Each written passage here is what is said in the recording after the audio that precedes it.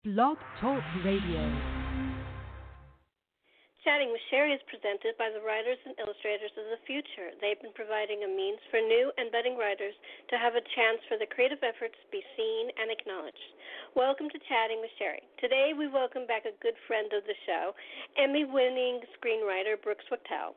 He's going to talk about, movies, film, TV, writing, books, a lot of stuff. It's a very, very conversation. Brooks is, as always, really delightful. Please sit back and enjoy. This is a recorded conversation, so please don't call in. Hi, Brooks. Welcome back to the show. Thank you. It's always a pleasure to be here. I haven't talked to you in a while. How are you? Reasonably copacetic, given the strange times in which we live. It is weird, isn't it? They say it's like the separation of people is like World War II, when people were like in bomb shelters or in their homes staying in place and stuff like that. But the other stuff is like the pandemic, the Spanish flu. It's just kind of strange, don't you think? It's very strange. I mean, there are some massive similarities and also some stark differences. For one thing, we have, thanks to technology, a way to reach out and video call with people, which we actually get to see them, which was something unavailable to those past generations. World War II, of course, you had the home front, and then you had the combat areas, and they could only communicate by letters or occasionally V-discs, which were recordings, records. But if they were in the combat zone, you were waiting to find out if they were going to make it through the war or not. Of course, I guess you could sort of say that with the virus, of who's going to make it through the virus.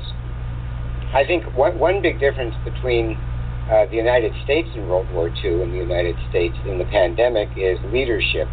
I think there's a vast difference between Franklin Roosevelt and the current occupant of the White House. Yeah, I agree. Very much so.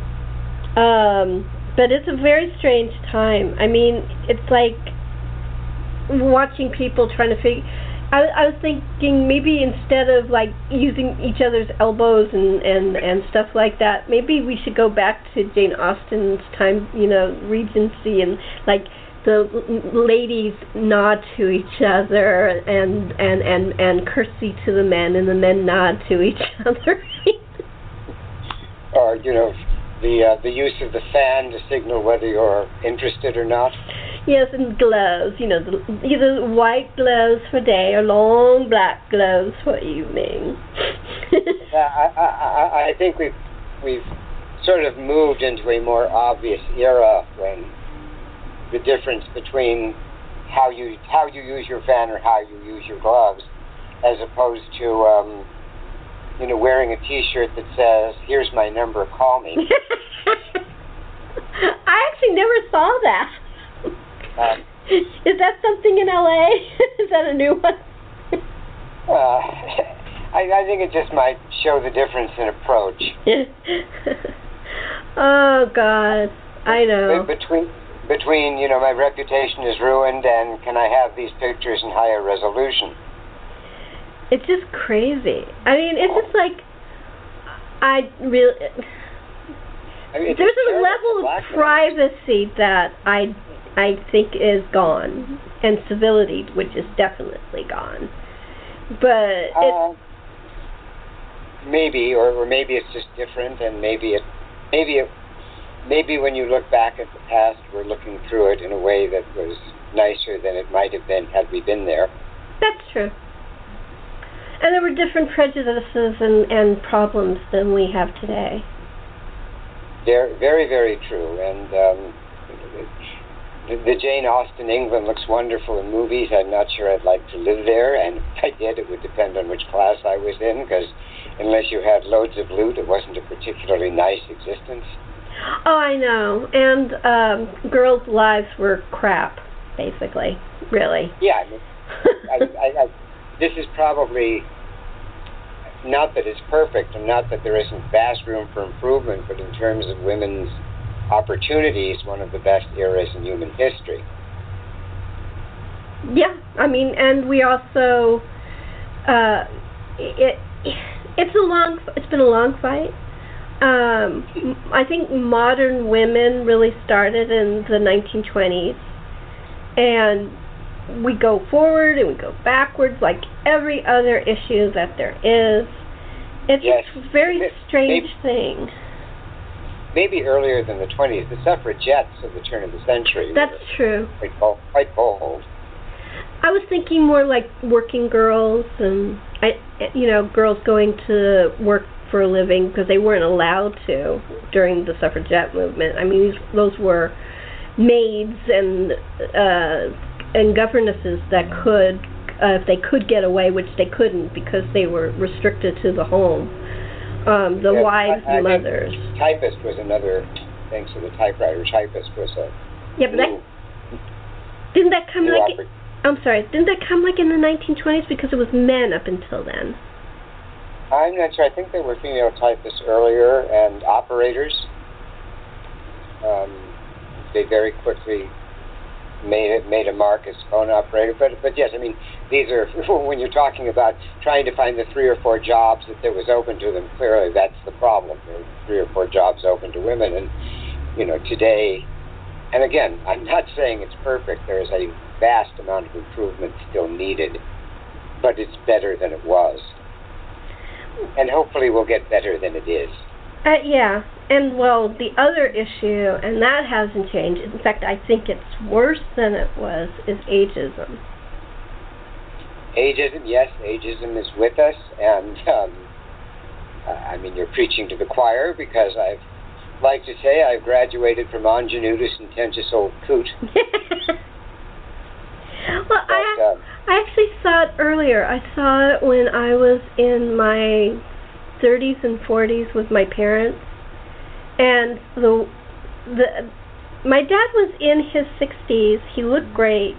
He was working full time, and they called him the old man, which he didn't act like an old man. He did his job like everybody else. He was completely up to date with the world, and yet they still called him the old man because he was in his 60s. Oh.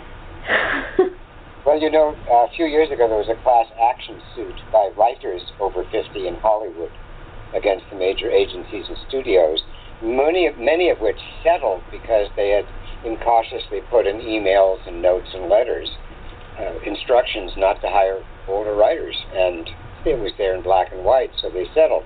Now, I think it's still going on, but they don't put it in writing. However, I must say I feel lucky. I'm older than that. I'm working on 2 different projects, and I'm about to sort of retire, or as my editor says, you're just saying no more often. So I feel grateful that I'm past 50 and still sort of in demand. Yeah, and it's good that it's your choice. Yes, I'm retiring, not being retired. Exactly. But I always thought it was odd. It was like women can't write a good male, according to the studios. Older men and older women can't write younger people, like they can't remember that far back. I never really understood the studio's reasoning for these things. Because they aren't run by writers. That's true. The studio reasoning is they want to appeal to a young demographic, and they have the mistaken belief that only a young demographic can speak to a young demographic. But isn't that weird?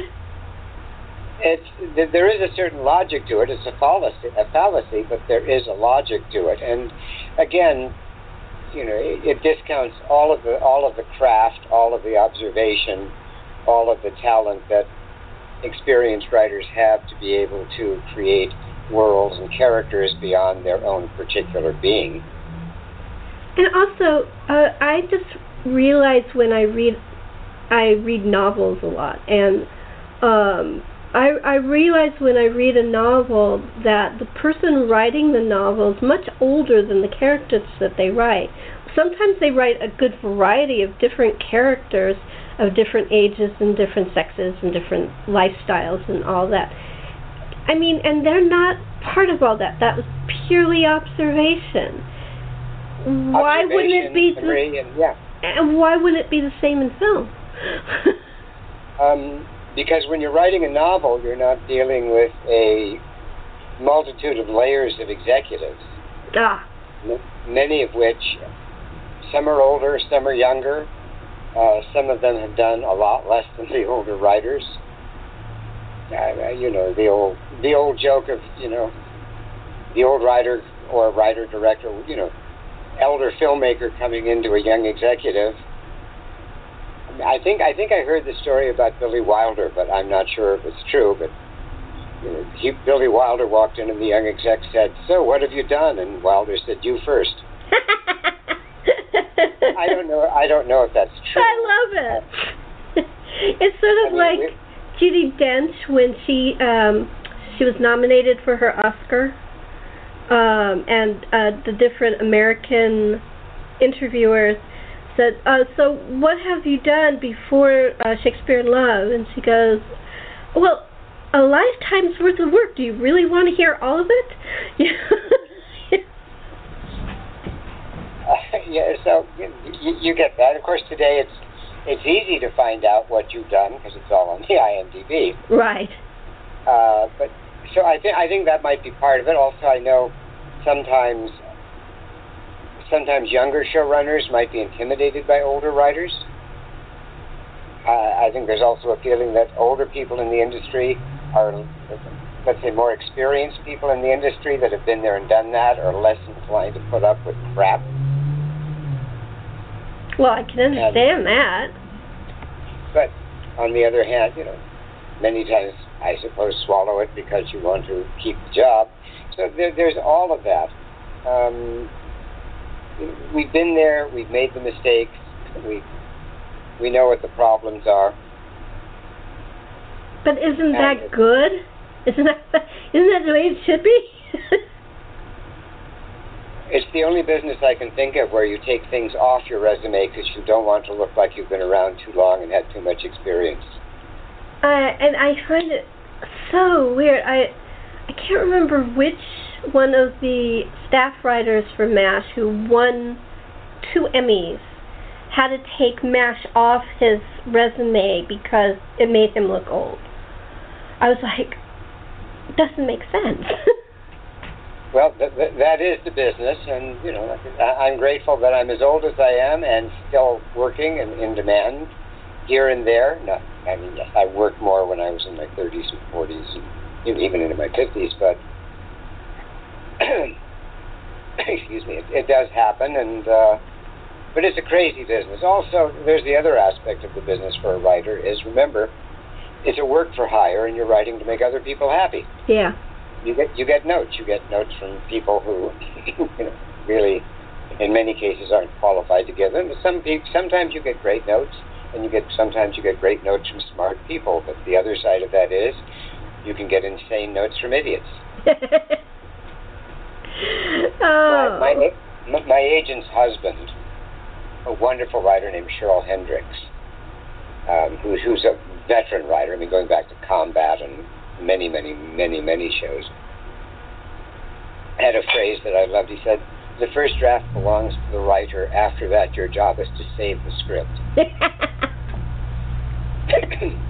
That's great. I love that. Someone years ago wrote a very famous book. I wish I had done this, but he kept all of his notes, and he published them. And the name of his book was "A Martian Wouldn't Say That." He had worked on My Favorite Martian. God, I love that. And I was just wondering, how do you respond to a note like that? A Martian wouldn't say that. I mean, I guess you could look at the producer or whoever gave the note and say, well, maybe not the ones you know. The ones I know say it all the time. That's funny. Yeah, I always am running into Martians and having these intense conversations with them. Well, maybe they're the Martians from the War of the Worlds. They don't talk much. They just incinerate a lot. Yeah, that's true. Oh, but I actually really love that show. When I was a kid, I loved that show. Remember, I was working on a show, and I got a note for a shot that says, "We can't animate this." It was an animated show, and I looked at it. It's a point of view of a background. Why can't they do that? I asked him, "What does this note mean?" And the producer, it came from, I forget who it came with, but the person I asked looked at the note and said, "I don't know, it's a shot of a background. There's not even animation in it. It's a static shot of a painting." That doesn't make any sense. And that's the kind of notes you get all through. Yeah, I mean, you just get notes that you have to just figure out the ones you can do, the ones that are important, the ones that don't make any difference, and save your fights for the one that just unravel the entire story. So, is it that they do this because they're like trying to show that they are supposed to be in their position and give a good impression to their higher-ups and stuff like that? Is that why they give notes that doesn't make any sense? You know, I think there's so many people. I've been on shows where you get notes from 4 or 5 different people, many of them contradictory. And some people have valid notes, some people have a different take on the story, and other people, it's just like you say, they're giving a note because if they don't, someone's going to say, "Why are we giving this person a paycheck?" Even if it makes no sense, the note that they give. Yeah, I mean, I heard the story, and again, I don't know if this is true, because I'm not connected with The Simpsons, but I had heard that part of The Simpsons contract is they didn't have to get network notes. And if that's true, and it's been on the air for how many decades? Long time. Like 20 years, isn't it? It shows you how valuable network notes really are. That's true. That's true. I mean, when I was a kid, there was a show called I Dream of Jeannie, and some genius at the network said, "Wouldn't it be great to have the 2 lead characters married?" And they did it. The sexual chemistry died, and the show was off the air the next season. Yeah.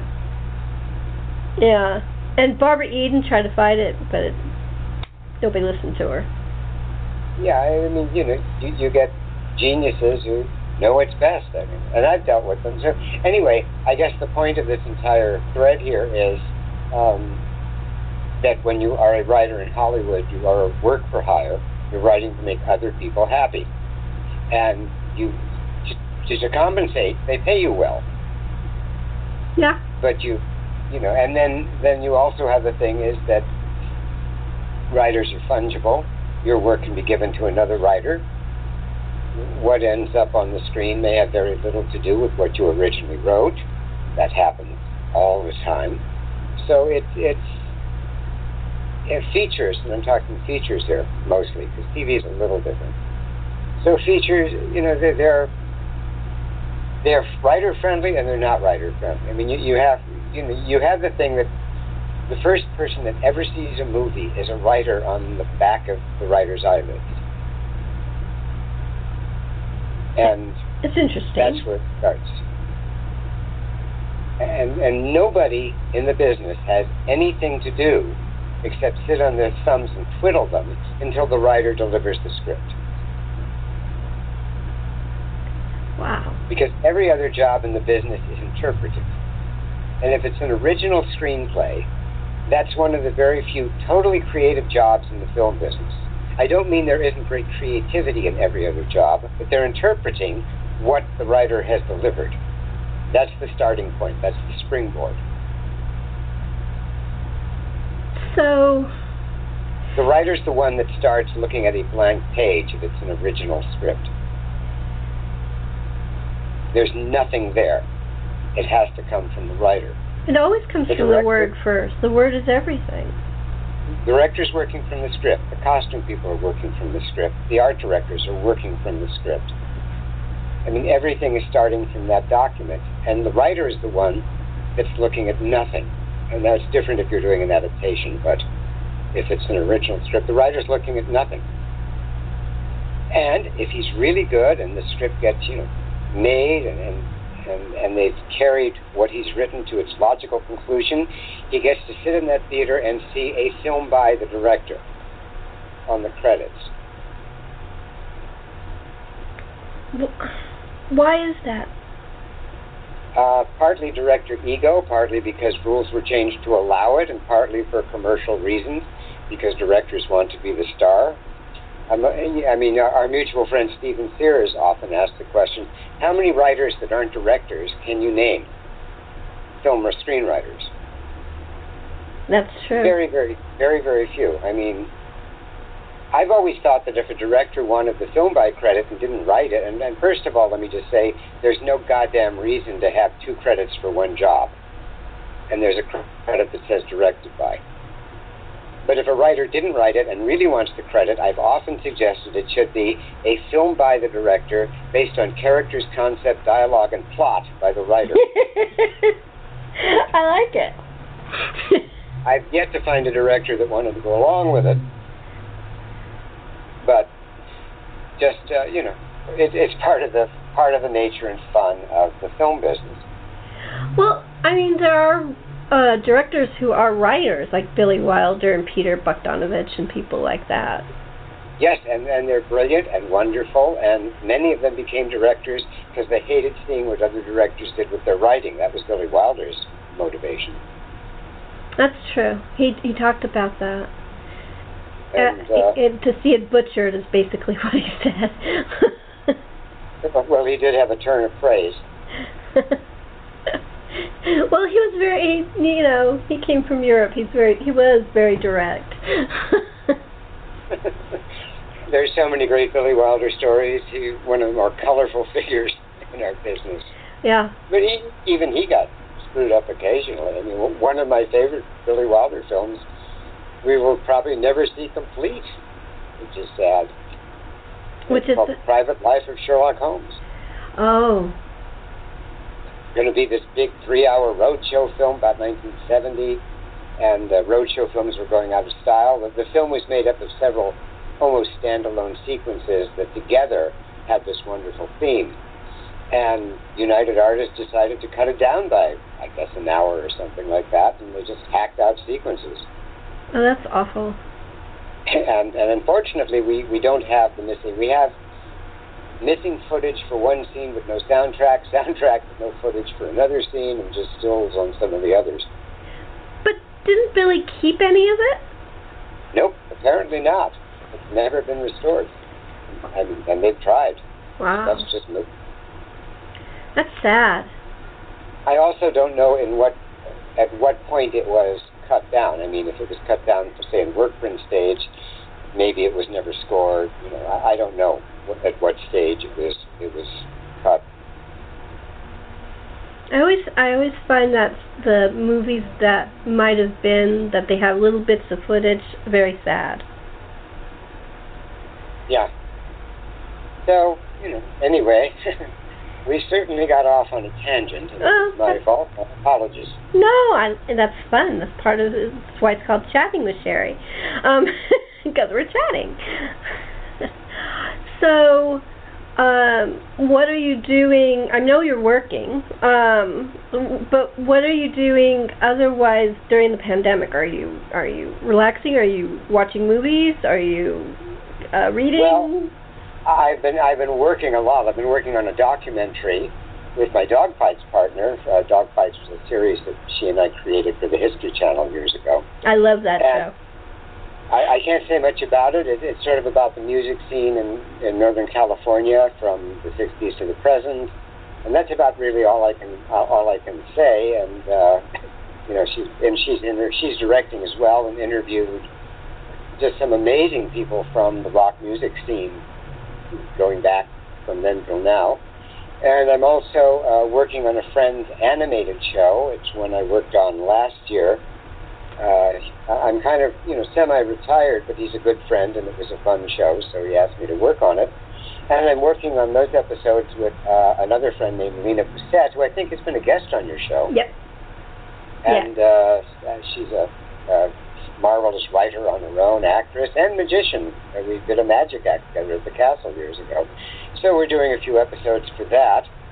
And that's been sort of keeping me busy, as well as I manage an apartment building, because that's a long story in itself. So I've only just had, there's kind of a lull in all of this, so I've just finally had time to sit down and go on Roku and watch some movies. It's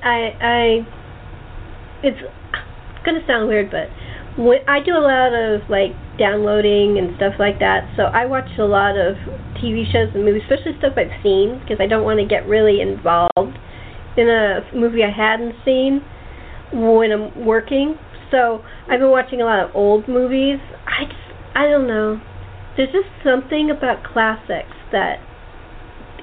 Well, that's why they're classics. They're good, because otherwise they wouldn't be classics. That's true. It just has a magic, and it always saddens me when somebody says, "Oh, I won't watch that because it's black and white." I'm like, they could have made it color if they wanted to. They had color. This is a choice. Yeah, if it's depending on how far back you go, color was horrendously expensive and difficult to use if you're going back to the 20s and 30s.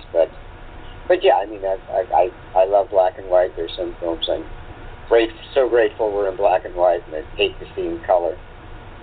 Exactly. Like To Have and To Have Not with Bogart and Bacall. Can you imagine that in color?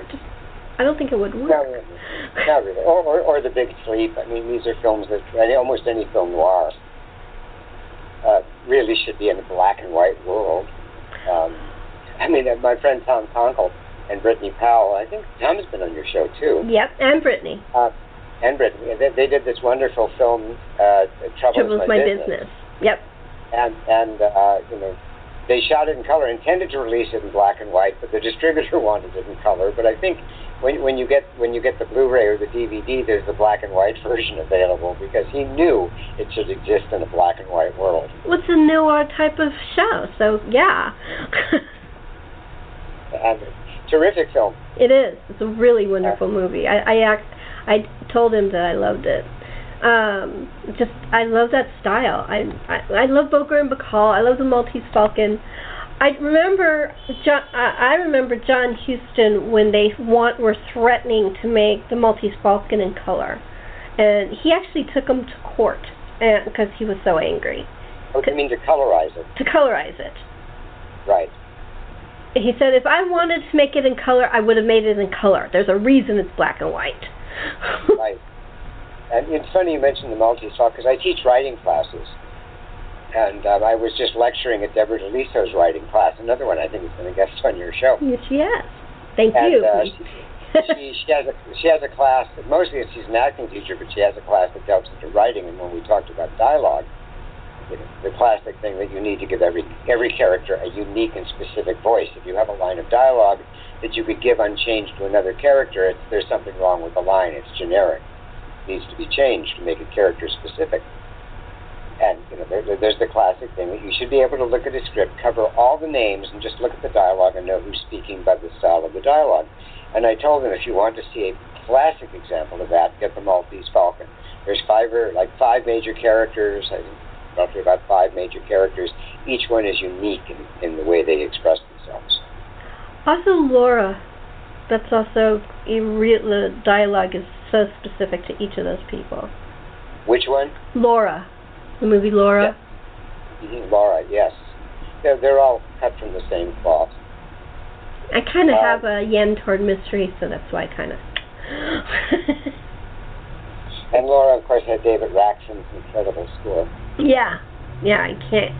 That beautiful music just sweeps you away into the story. Of course, the acting is tremendous. Every single person in it is brilliant. You can't really go wrong with that. It's well done in it. It's well done in every department. So that's sort of and I've been doing a little reading. I read Jessica Bronner's new novel, The First Sin, which I like very much. Yay, Jess!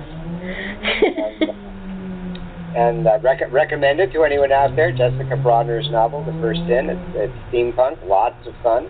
Yeah, she's wonderful. I read it too. It's really a good book. I had her on my show. The day before her virtual, she had a virtual reading of her book. And I'm working on the next Lady Sherlock novel. Yay! Finally!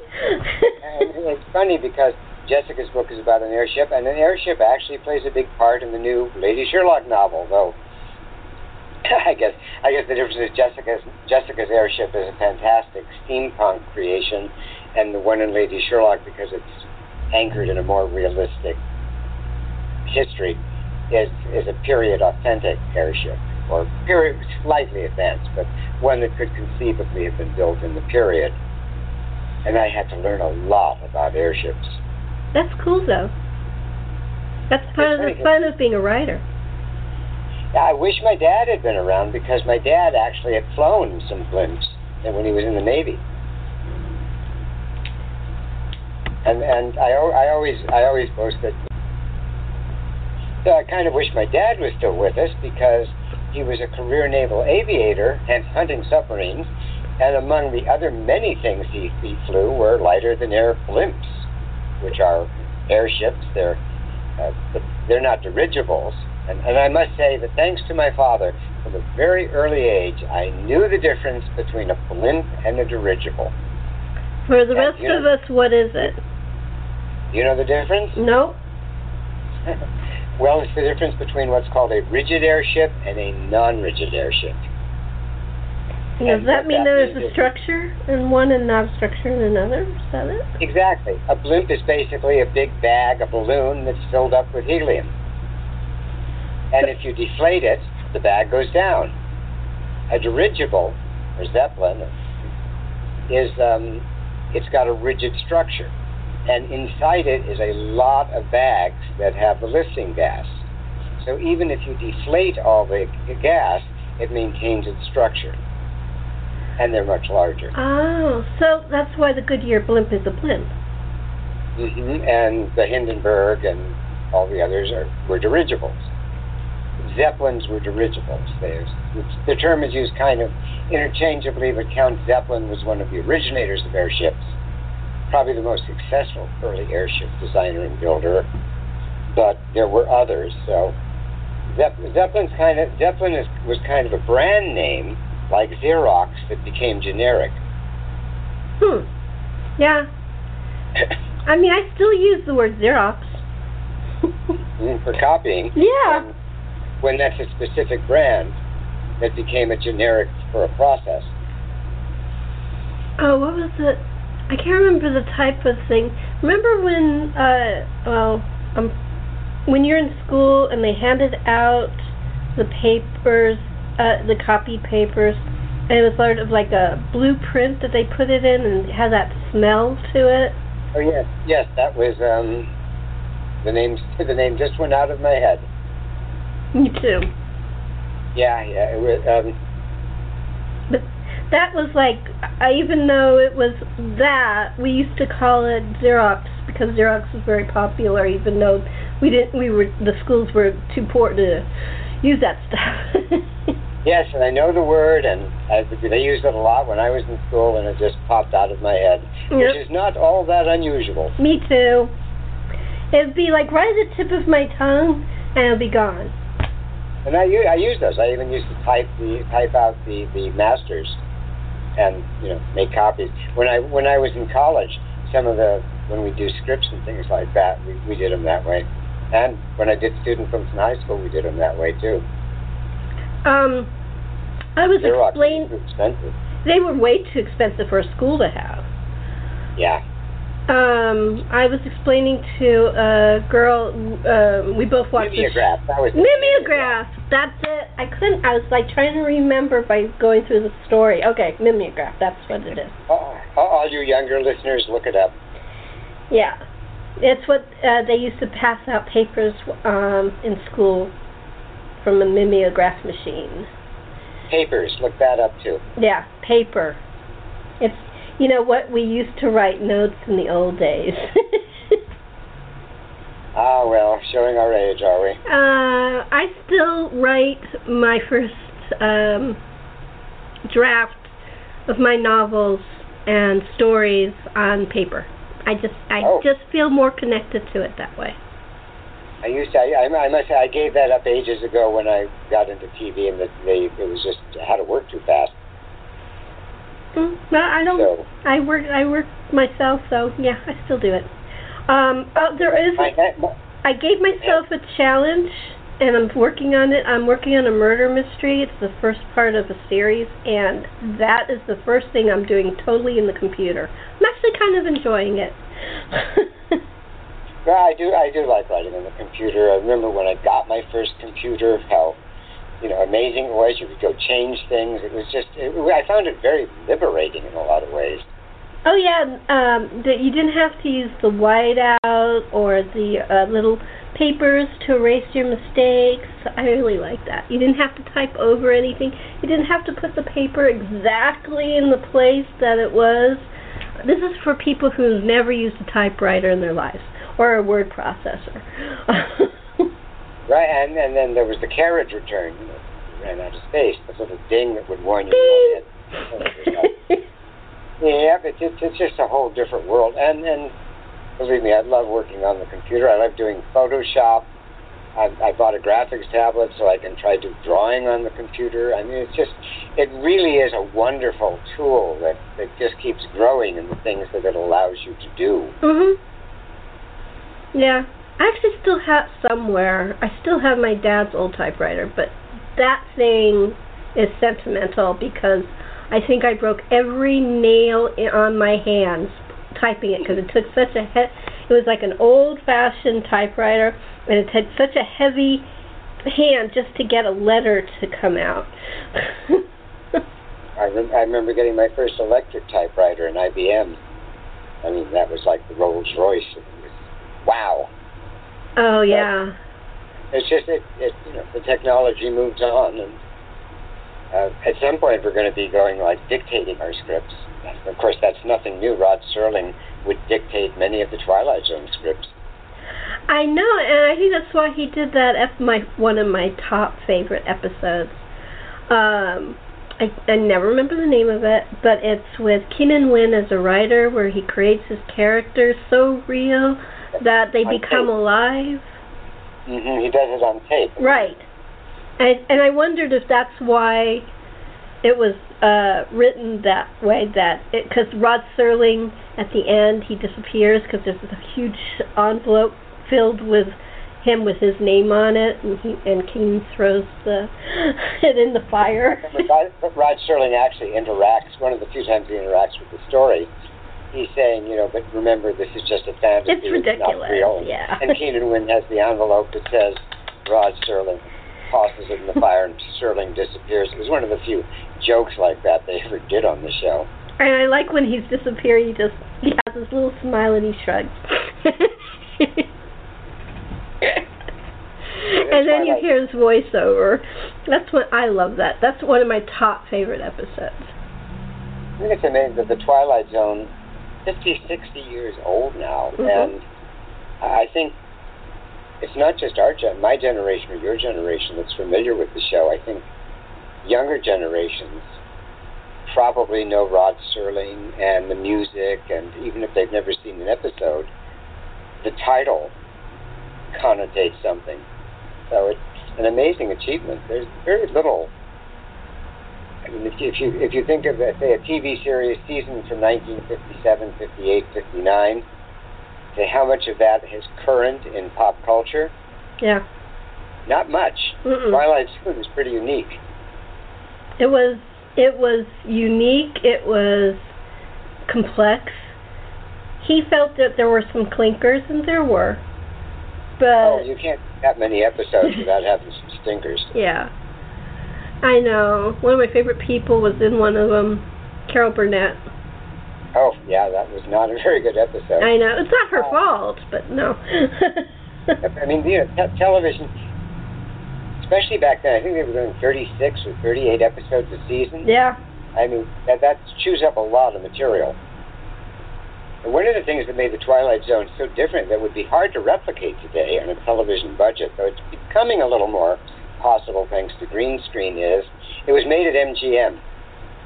And it had access to the MGM scene dock, the MGM wardrobe department, and the MGM backlot. So you weren't limited. Like when the Twilight Zone was done in Canada, it was maybe in the early 90s, basically you could have an urban environment, a suburb, and forests. But the original show, anytime, any place, any location, Europe, period, modern, future, thanks to the MGM backlot. Before it was gone. Before it was gone. Well, the backlot outlived the series. Yeah. But that was one of the advantages of a big studio and that kind of infrastructure. I think we're starting to get it back in a way with green screen because it's becoming cheap enough to where you can kind of replicate all that. But when I look at those Twilight Zone episodes, I see episodes that would be so hard to do without that existing studio structure. I mean, just like Stop at Willoughby. I mean, there's that was a good one. Oh. And walking distance, and the same set were being reused in the Monsters Who Do on Maple Street. It's just the Andy Hardy streets from MGM. And as we've talked about, the one with Burgess Meredith, Time Enough at Last, where the bomb goes off, and it's the shattered landscape, and he's on the steps of the library, and then there's the steps of the library have the remains of the Time Machine Eloy entrance because they've been filming there shortly before then, and the sets were still in place, so fit perfectly. They just added some columns and the debris, and among the debris are props from the Time Machine. I think that's really, I would never have known that if you didn't tell me that, Brooks, really.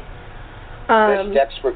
Now I look for it when I see that Twilight Zone episode. Now I look for props from the Time Machine because you told me that. Well, the steps themselves, the Time Machine didn't have the budget to build that, so the steps themselves came from a 1940s Ronald Colman film called Kismet.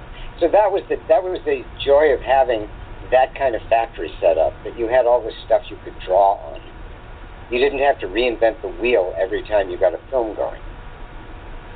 So really the only places, at least in Los Angeles, left like that would be like Universal Studios and Warner's. Yeah, and Warner's only has a shadow of its former backlot. When I was a kid, I trained on Bonanza, and we were shooting at Paramount, and Paramount decided to get rid of the Western Street. So Bonanza moved over to Warner Brothers. Isn't that weird? God. I don't think Warner Brothers still has the Western Street. I'm not sure, but I don't think that exists there either. There aren't a lot of Western Streets left. No, I think the only place that's left is Universal. Yeah, maybe that's it, and I guess that they're mostly there because of the tour. Yep. I used to work on the tour. I used to work on the tour years ago. Years and years. I was a teenager. Yes, it's. Anything that keeps the backlot intact, I'm for. Well, Warner Brothers now, it's gone through different names. It's also called Burbank Studios. Has a tour now. I did a film at the Columbia Ranch, and a few years ago I went back for an interview and decided to wander around and look at the old sets I'd been using. Not there anymore. Is that sad? The Hindman Western Street's gone, the European Street's gone. All gone. All that's left, the Notorious Landlady Street's kind of still there, but very, very little is left. Very little. A girlfriend of mine from Germany came in, and she had written to Grace Lee Whitney, and Grace Lee Whitney, she played Janice in Star Trek, and she took us on a tour of Paramount. And they still had the big water thing. I don't know if they still have it, where they can fill it with water or not. For they used it in Star Trek 4. Oh yes, that was at Paramount, the tank. Yeah. Yeah, that's where the parting of the Red Sea footage was got for the Ten Commandments, of the water effects. Yeah, and so we got to see that in person. It was really cool. Yeah. It was just nice to have all this stuff around. When I trained on Bonanza, the commissary was at the end of the New York Street, and I'd walk down that street and later realize, oh, this is the street where they threw Gene Barry off the truck in the War of the Worlds, among 500 million other pictures. Oh, it's just like when I was working at Universal, I realized all the different things I use the MCA building for. It's just, you don't really realize it when you're going to work every day. And then I was, I went for an audition, and it was in the building, and an older gentleman was the elevator man. They still had elevator men then. And when he was taking me up, I was telling him, oh, I recognize this from Colombo. And he goes, Colombo, honey, let me tell you what this building was used for. It was an earthquake, and it was in Tower Inferno. And, I mean, he was just going through all the things to us. I was like, oh. Paramount had its own equivalent. The Paramount Administration Building has been used, as foreign embassies. It was Pacific Tech in the War of the Worlds. It's probably got more credits than most actors. And